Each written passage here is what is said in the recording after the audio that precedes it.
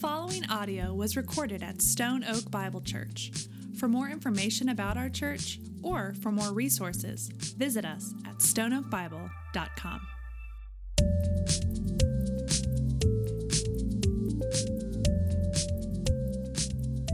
A couple weeks ago, I was gripped, like many of the people in our nation, probably many of you in this room, by a story that came across news feeds pretty much everywhere. It was a story of 12 boys and their soccer coach. Most of you are probably familiar with the story, but in case you've lived underneath a rock for the past couple weeks, let me just give you a quick synopsis of what happens here.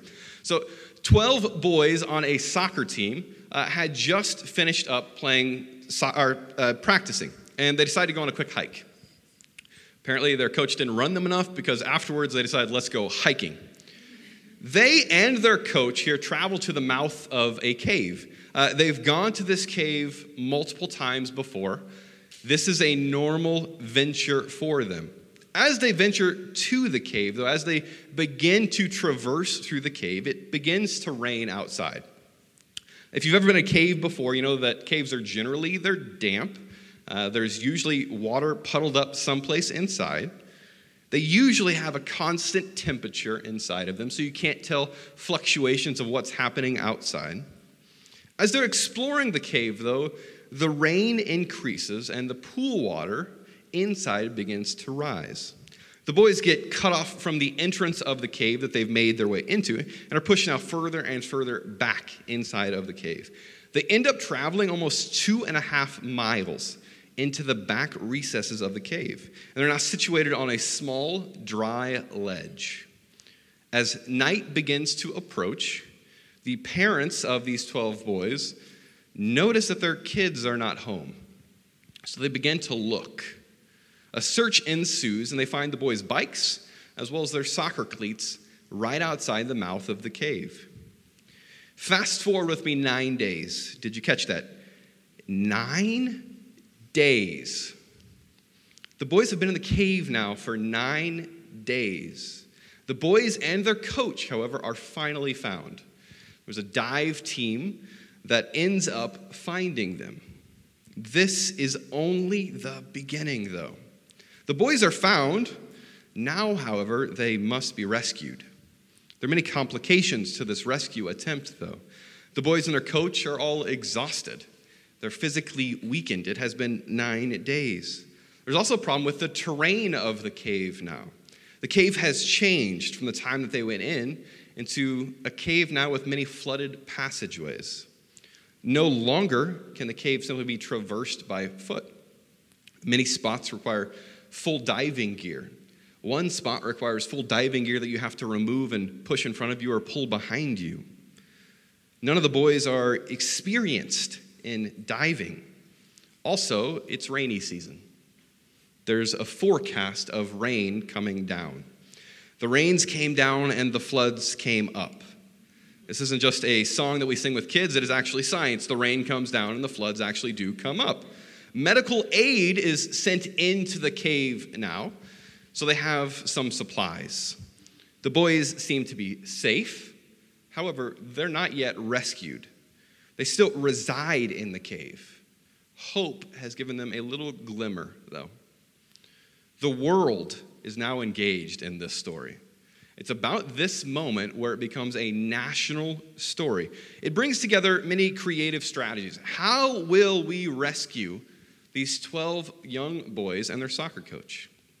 We had news reports that they began scouring the hillsides looking for an alternate route, possibly into the cave. There was discussion of possibly drilling into the hillside to try and reach them. If you remember back in 2010, the 33 Chilean miners, that's exactly how they reached them, who were stuck down in a collapsed mine. They drilled down into them to bring them up.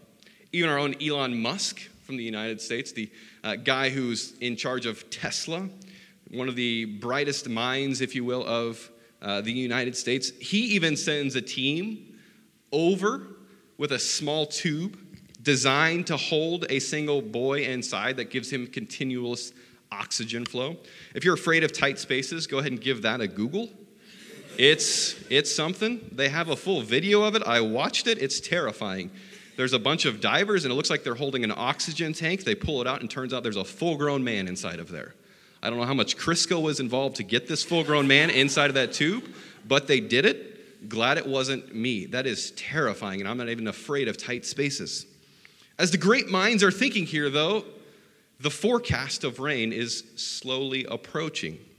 And the forecast is not looking good. Rain is coming. It is rainy season. It is called rainy season because it rains during that season. It's eventually decided that the best plan of action is to hook each boy up with 2 divers, one in the front and one in the rear. They are then going to swim, dive, and traverse out of the cave. They began with the weakest boy first and eventually end with the strongest boys and the coach last. All 12 of the boys and the coach end up getting out. Whew, it was a relief. The news was so excited, and I was so excited as I was following along from day 1, day 2, day 3 to see how many boys are getting out each one of these days. They're rescued by that 3rd day, all of them are, and they're all sent to the hospital for care. Our world was gripped by this story. Every nation was sending their best and their brightest to help and to assist. The news, both local and national and international, were all covering this story. My social media feed was full of the latest pictures, latest videos, the latest stories of the rescues. We all love a good rescue story. There's suspense. There's creativity. There's the overcoming of odds. Think of some of your favorite movies. What needs rescue in your favorite movie? How does it happen? Most movies have rescue as one of the main subplots of the movie, or even the main plot. My favorite movie is Shawshank Redemption. Shawshank Redemption, it's a movie about rescue, about a guy rescuing himself out of jail, as well as a guy rescuing himself and his other guy that he's a friend with in prison. Another movie, Toy Story. So I go from Shawshank Redemption to Toy Story. Toy Story, it's a movie about rescue. What is he getting rescued from? He's getting rescued back to Andy's house. Buzz and Woody are lost. They've got to get back to Andy's house. If you're a psychologist, there's also a rescue from insignificance that happens. That Woody's really struggling being insignificant now. Back to the Future. What does he need rescue from? The 50s. He needs to get back to the future. He needs rescuing. The Goonies. The Goonies. What do they need rescue from? Their house is about to be taken over. They've got to be rescued from a lack of funds so that they can save their house and rescue their house. Because it's Shark Week this past week, Jaws. I think that one's self-explanatory, what you're rescuing from in that one. In fact, even the Chilean miner story of the 33 miners who were stuck in the cave, guess what? It got turned into a movie. I believe it's called 33. Very creative title. They needed rescue. Hollywood saw an opportunity to cash in on this story, and so they created 33, the Chilean miner rescue story. You know the ending. Yet, we all still wanted to watch that movie. At least I wanted to watch that movie. I don't know if anybody else did. I wanted to watch that movie, even though I knew what the outcome was, even though I knew what the ending was. I wanted to see it, to experience it for myself as much as I could through a movie. It's easy to read of rescue. It's much greater to see the evidence, though, of the rescue. To see the pictures, to see the videos, to put ourselves in the shoes of those needing rescue. I believe every person is so enthralled with rescue, and Hollywood chooses to make $1 off of it, simply because it's a common thread throughout humanity that we desire to be rescued ourselves. We were created by a God who rescues. It's been in his nature from the very beginning to rescue. We can trace a story of rescuing from the very beginning of our Bibles. Our text this morning of 2 Peter chapter 2 actually does exactly this. It walks us through examples of who God rescues. One of the key pieces of any rescue story is what we're being delivered from. In the story of the boys in Thailand, there are many questions regarding their circumstances. Can't they just walk out like they've walked in? Can't they just swim out? What does the cave look like?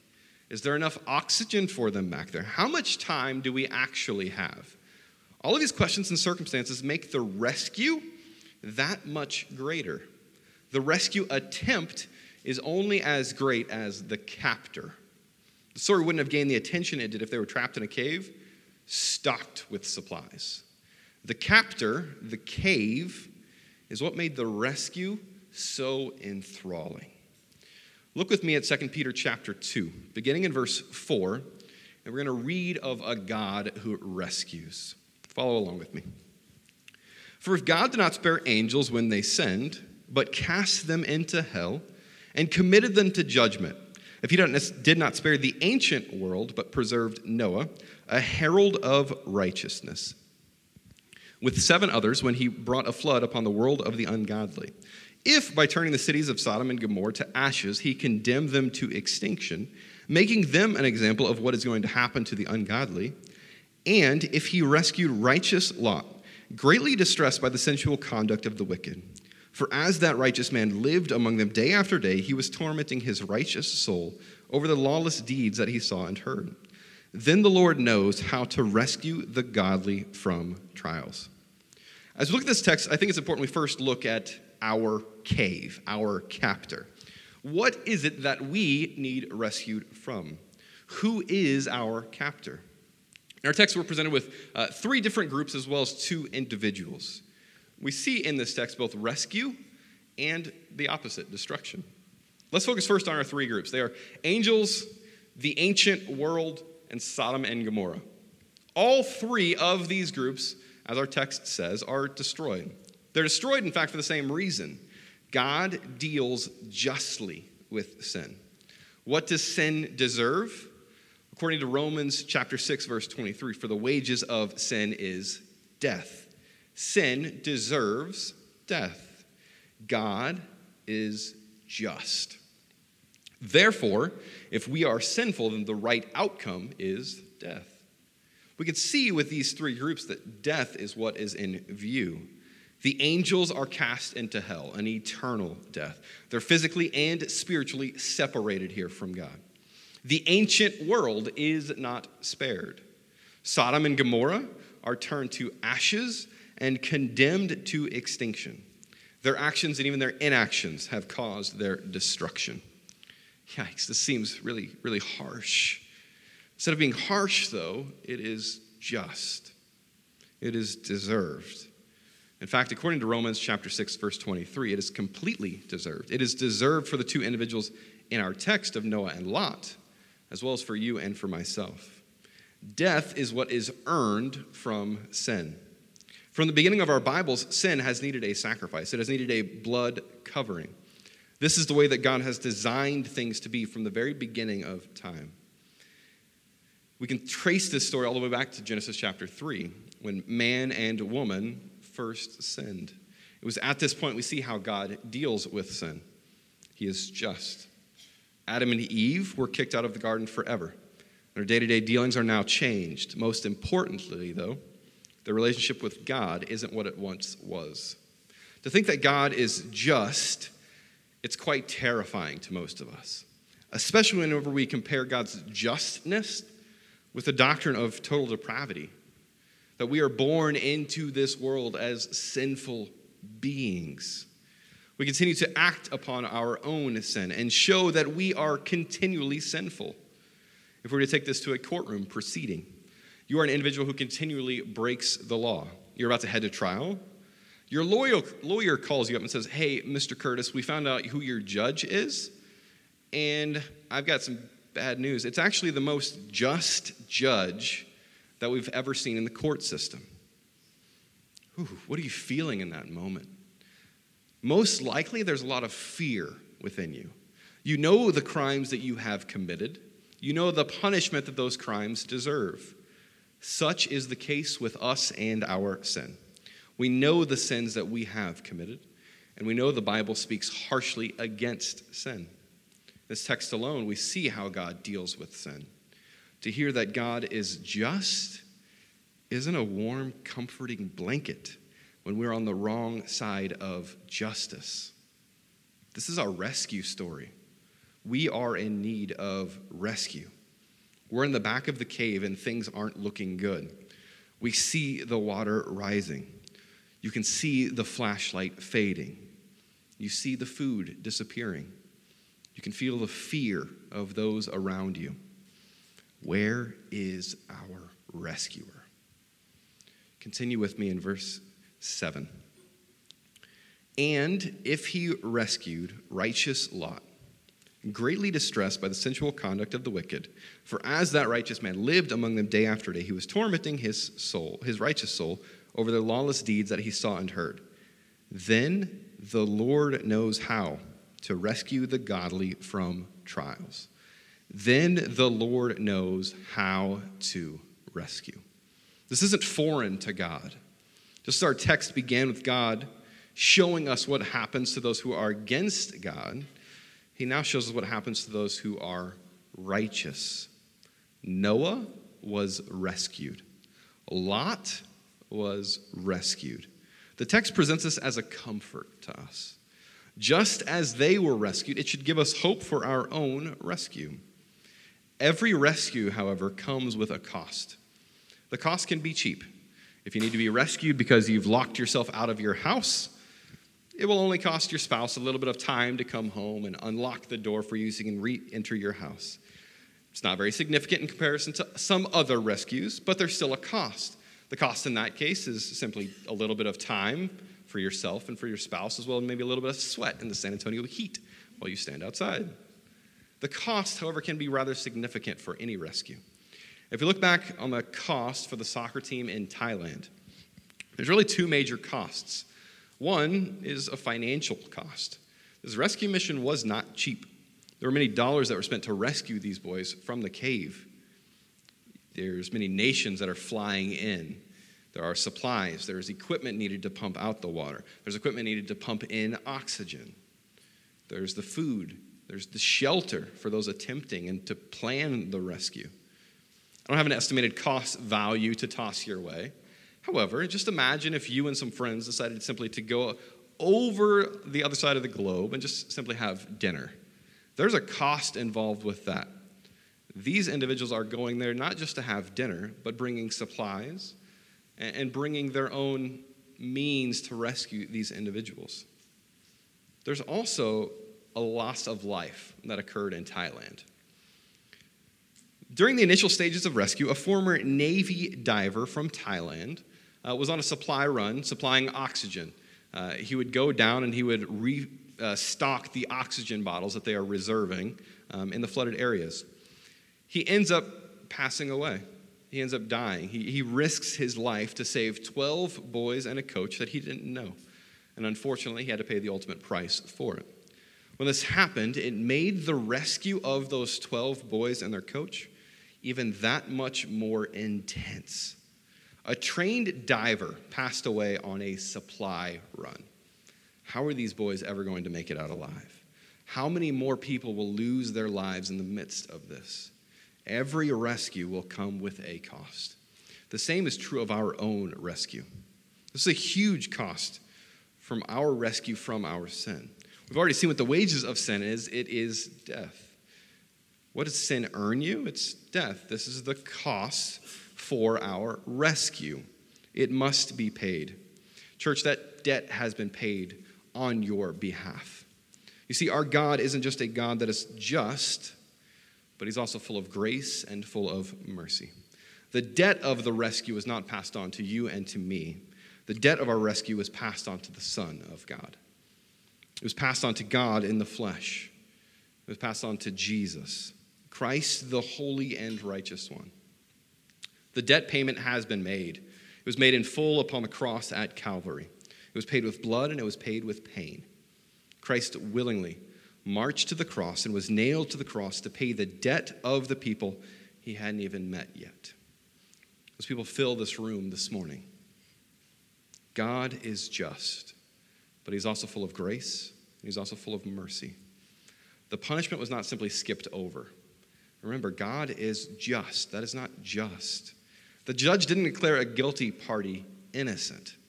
He declared a guilty party guilty. Yet, the sentencing was passed. It was passed to the individual next to us, the individual who asked to take our punishment upon his shoulders. The debt was paid by Christ Jesus our Lord. This is our rescue. This is our rescuer. This is the cost. With every rescue, we have some very tough decisions that have to be made. These decisions weigh the cost and the effort with the lives that are at stake. Are the people in need of rescue worthy of the cost? Would the story change if it wasn't a team of 12-year-old boys? Would it change if it was instead a single 85-year-old man with dementia who happened to stumble into the cave and ended up in the back of it? Does that change the circumstances of the story? Does that change the rescue efforts of the story? What if someone national news that we all got caught up in? As we looked at our own rescue, it isn't a matter of worth or not. We all are unworthy.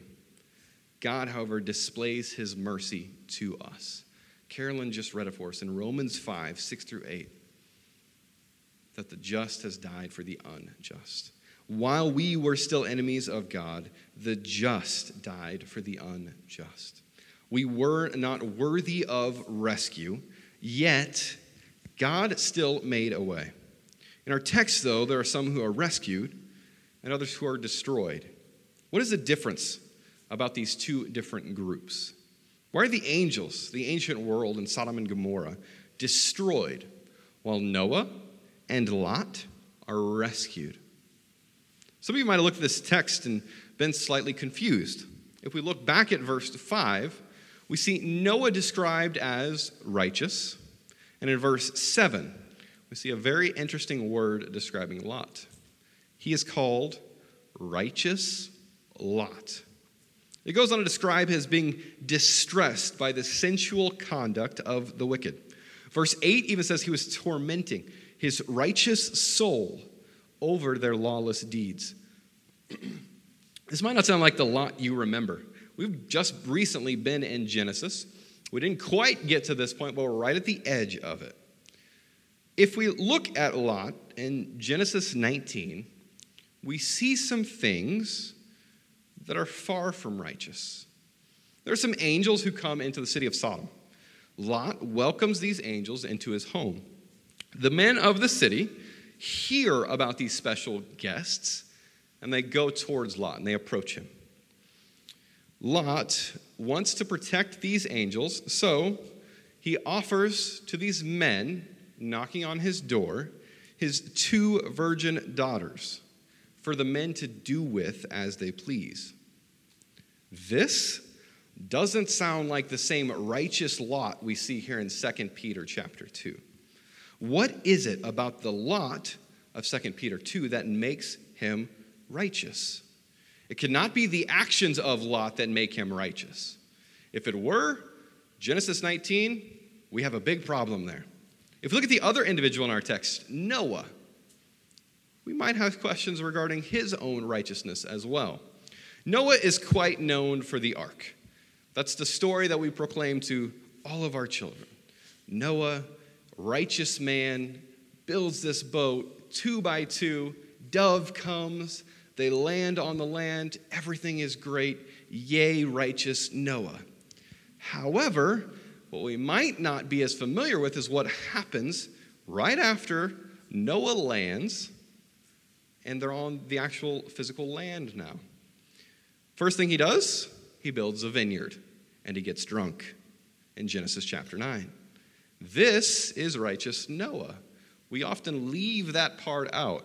Noah is recorded as planting a vineyard. In case you've ever planted a vineyard, they don't like just pop up all of a sudden. I'm sure the grass is really fertile from all the water. However, a vineyard will not grow that fast. Yet the first thing we have recorded about what happens with Noah, plants a vineyard and gets drunk, showing us his righteousness. Maybe Peter here should have picked a different set of people in this point that God rescued. Maybe Noah and Lot weren't the best choices, but it was all he could think of in that moment. Maybe he should have chose David because his life was, wait, no, that's not going to work. That's a bad one. Maybe he should have chose me or you. Well, that's still I know my own unrighteousness. I can't fit in that category. I believe that we need to connect the dots here between Genesis chapter 9 and 19 and 2 Peter 2. I think we look at Genesis 19:29, we see the key here to Lot. It reads this: "So it was that when God destroyed the cities of the valley, God remembered Abraham and sent Lot out of the midst of the overthrow when he overthrew the cities in which Lot had lived." God remembered Abraham. This is a profound statement. I believe what God is saying here is that God remembered the covenant of Abraham. Lot is righteous because of Abraham. He's righteous because Lot remembered the God of Abraham. Lot can be declared righteous in the exact same way that you and I can be declared righteous. It is our faith in God which declares us as righteous. Lot was a sinner like you and like me. Peter isn't denying the acts of Lot. Lot wasn't righteous because of his actions. There does seem to be an inner turmoil that is affecting Lot here regarding the sin that is around him. We see that. It might not show up in his actions, but the inner man seems to understand what is right and what is wrong according to God. Faith alone is what saves Lot from the destruction of Sodom. In Genesis chapter 6, verse 9, God declares Noah as righteous. This is before he even gives him the command to build the ark. This is before the vineyard incident. God knew all of these things would occur, yet he still chooses to declare Noah as righteous. It is faith alone that declares Noah as righteous. Peter points this destruction and this rescue, and he now turns it to you and to me. Just as God rescued Noah from the flood, he will do the same for us. Our text says that God knows how to rescue the godly from trials. Let's take a step back and remember the timing and the setting of this letter, of 2 Peter, the events that surround its writing. There's persecution happening within the land. We have Nero. Nero is ruling. If you'd love to do some church history studies, go check out Nero. It is fascinating how terrible this guy was. He literally would grab Christians and use them as torches for his garden. He would literally put them on stakes, burn them so that he could see his garden at night still. The very people who walked with Christ are now dying. Is this the end of a movement? Is the rally cry of Christ now over? Peter's declaring loudly, continue forward. Even though things are beginning to look dark for the Christians, he lets them know that God is still in control and is still sovereign. Imagine that you're in the cave with those 12 soccer players. The food is all gone. Your stomach is beginning to rumble. The flashlight batteries are now so exhausted that flicking the switch does nothing. You can hear the dripping of water. You know that the pools are rising. It's easy to lose hope. Although we might not be in the cave right now, we have all been in a cave at some point in our lives. Push forward. Do not give up hope, Christian. When it becomes hard and difficult, rest upon this text. God knows how to rescue. We have been rescued, and we will be rescued. We have been rescued from our own sin. What else has God rescued you from, though? There are countless stories of rescue, both big and small, that you can probably point towards. For some of you, God has rescued your marriage.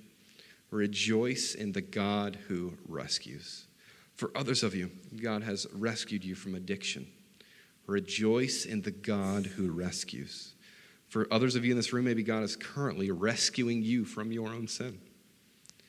What would happen when the divers were attempting to rescue the boys if suddenly the boys decided that they knew a better way out? What would happen when the boy decides that his rescue plan is actually better? What would happen when he decides to go left when the diver wants to go right? Oftentimes, this is how we approach God. He is ready and he is willing to rescue us right now. Are you currently telling God that your rescue plan is better? Are you even aware of what you currently need God to rescue you from. Oftentimes, we fall into the habit of trying to escape the cave ourselves. Once we've exhausted every single option, then we ask God to rescue us. What do you need to hand over to God right now? When the boys exited the cave, they were all immediately taken into the hospital for care. This wasn't just physical care, though. They secluded them. They let them in isolation, just the 12 of them and the coach alone. The boys will experience some post-traumatic stress disorder. They will experience some PTSD. They've gone through an extreme event, and it will change them. Brothers and sisters, you have gone through an extreme event, and it should change you. You are a new creation. Oftentimes, we seem to forget all of the times that God has rescued us. Do me a favor. This week, I'd love for you to write down your own rescue story. We have recorded in our Bible the rescue story of Noah and of Lot. What's the rescue story of you? How are you now changed because of the work that God has done on your behalf? This morning we looked at two individuals who have been rescued. I think they're worthy to look at from even a broader perspective now. Ask yourself a question. Are you similar more towards Noah or towards Lot? Noah was declared as righteous a long time, but has since done some actions that may not be seen as righteous. Can you relate to that this morning? Possibly for some of you in this room, you were declared righteous by the blood of Christ many years ago, but today you're living a life which is far from righteous. Everyone around you thinks you are righteous, but inside, you know the current sin within you. For all the Noahs in the room, my response to you is this: repent and rest in the righteousness of Christ. Maybe you find yourself this morning to be a little bit more like Lot. Noah was declared as righteous, and then we see his sin on display. Lot, on the other hand, shows us his sin, and then we see his righteousness. For some of you in this room, your righteousness is incorrectly resting in your own hands. The only thing you can point towards is your own actions for your own righteousness. For all the Lots in the room, my response to you is the same. Repent and rest in the righteousness of Christ. Where are you this morning? Are you looking back at the cave and remembering? Are you currently in the cave, still waiting on a rescuer?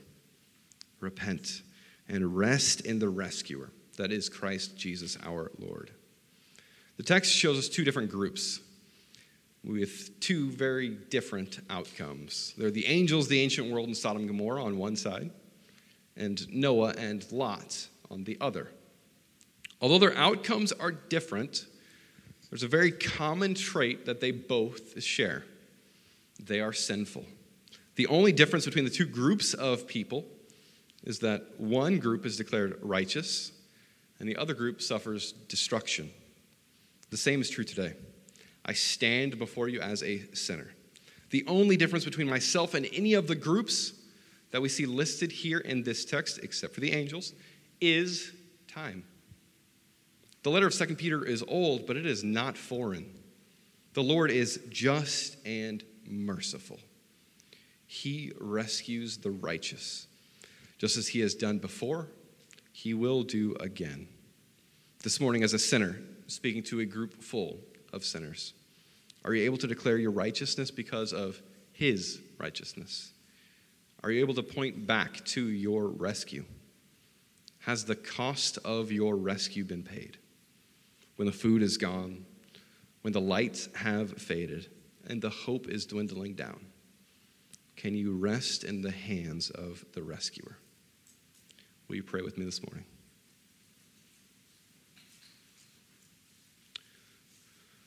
Father God, Lord, I thank you for the way that this text has impacted me. Father, I thank you for you being a God who rescues. Father, this is not a new plan, but this has been your plan from the very beginning. Father, I thank you for the rescue that you have made through Christ. Father, I pray for us this morning. Lord, I pray that the caves that we are in, Lord, that we cast at your feet. Lord, that we will not be self-sufficient, Lord, but we will be sufficient upon you. We will be resting in your work. Father, our captor is great. Lord, but as your word says, you have overcome. Father, we stand and declare that, Lord, that you have overcome. Lord, we thank you. We thank you that you have made a way through Christ. Lord, and this morning we acknowledge that he is our rescuer. Father, I pray for every single individual in here. Lord, I pray that they would all find comfort in you. They'd all find hope in you. Father, and they would all find the work of your Son upon the cross. Lord, it is in Christ's name that we pray.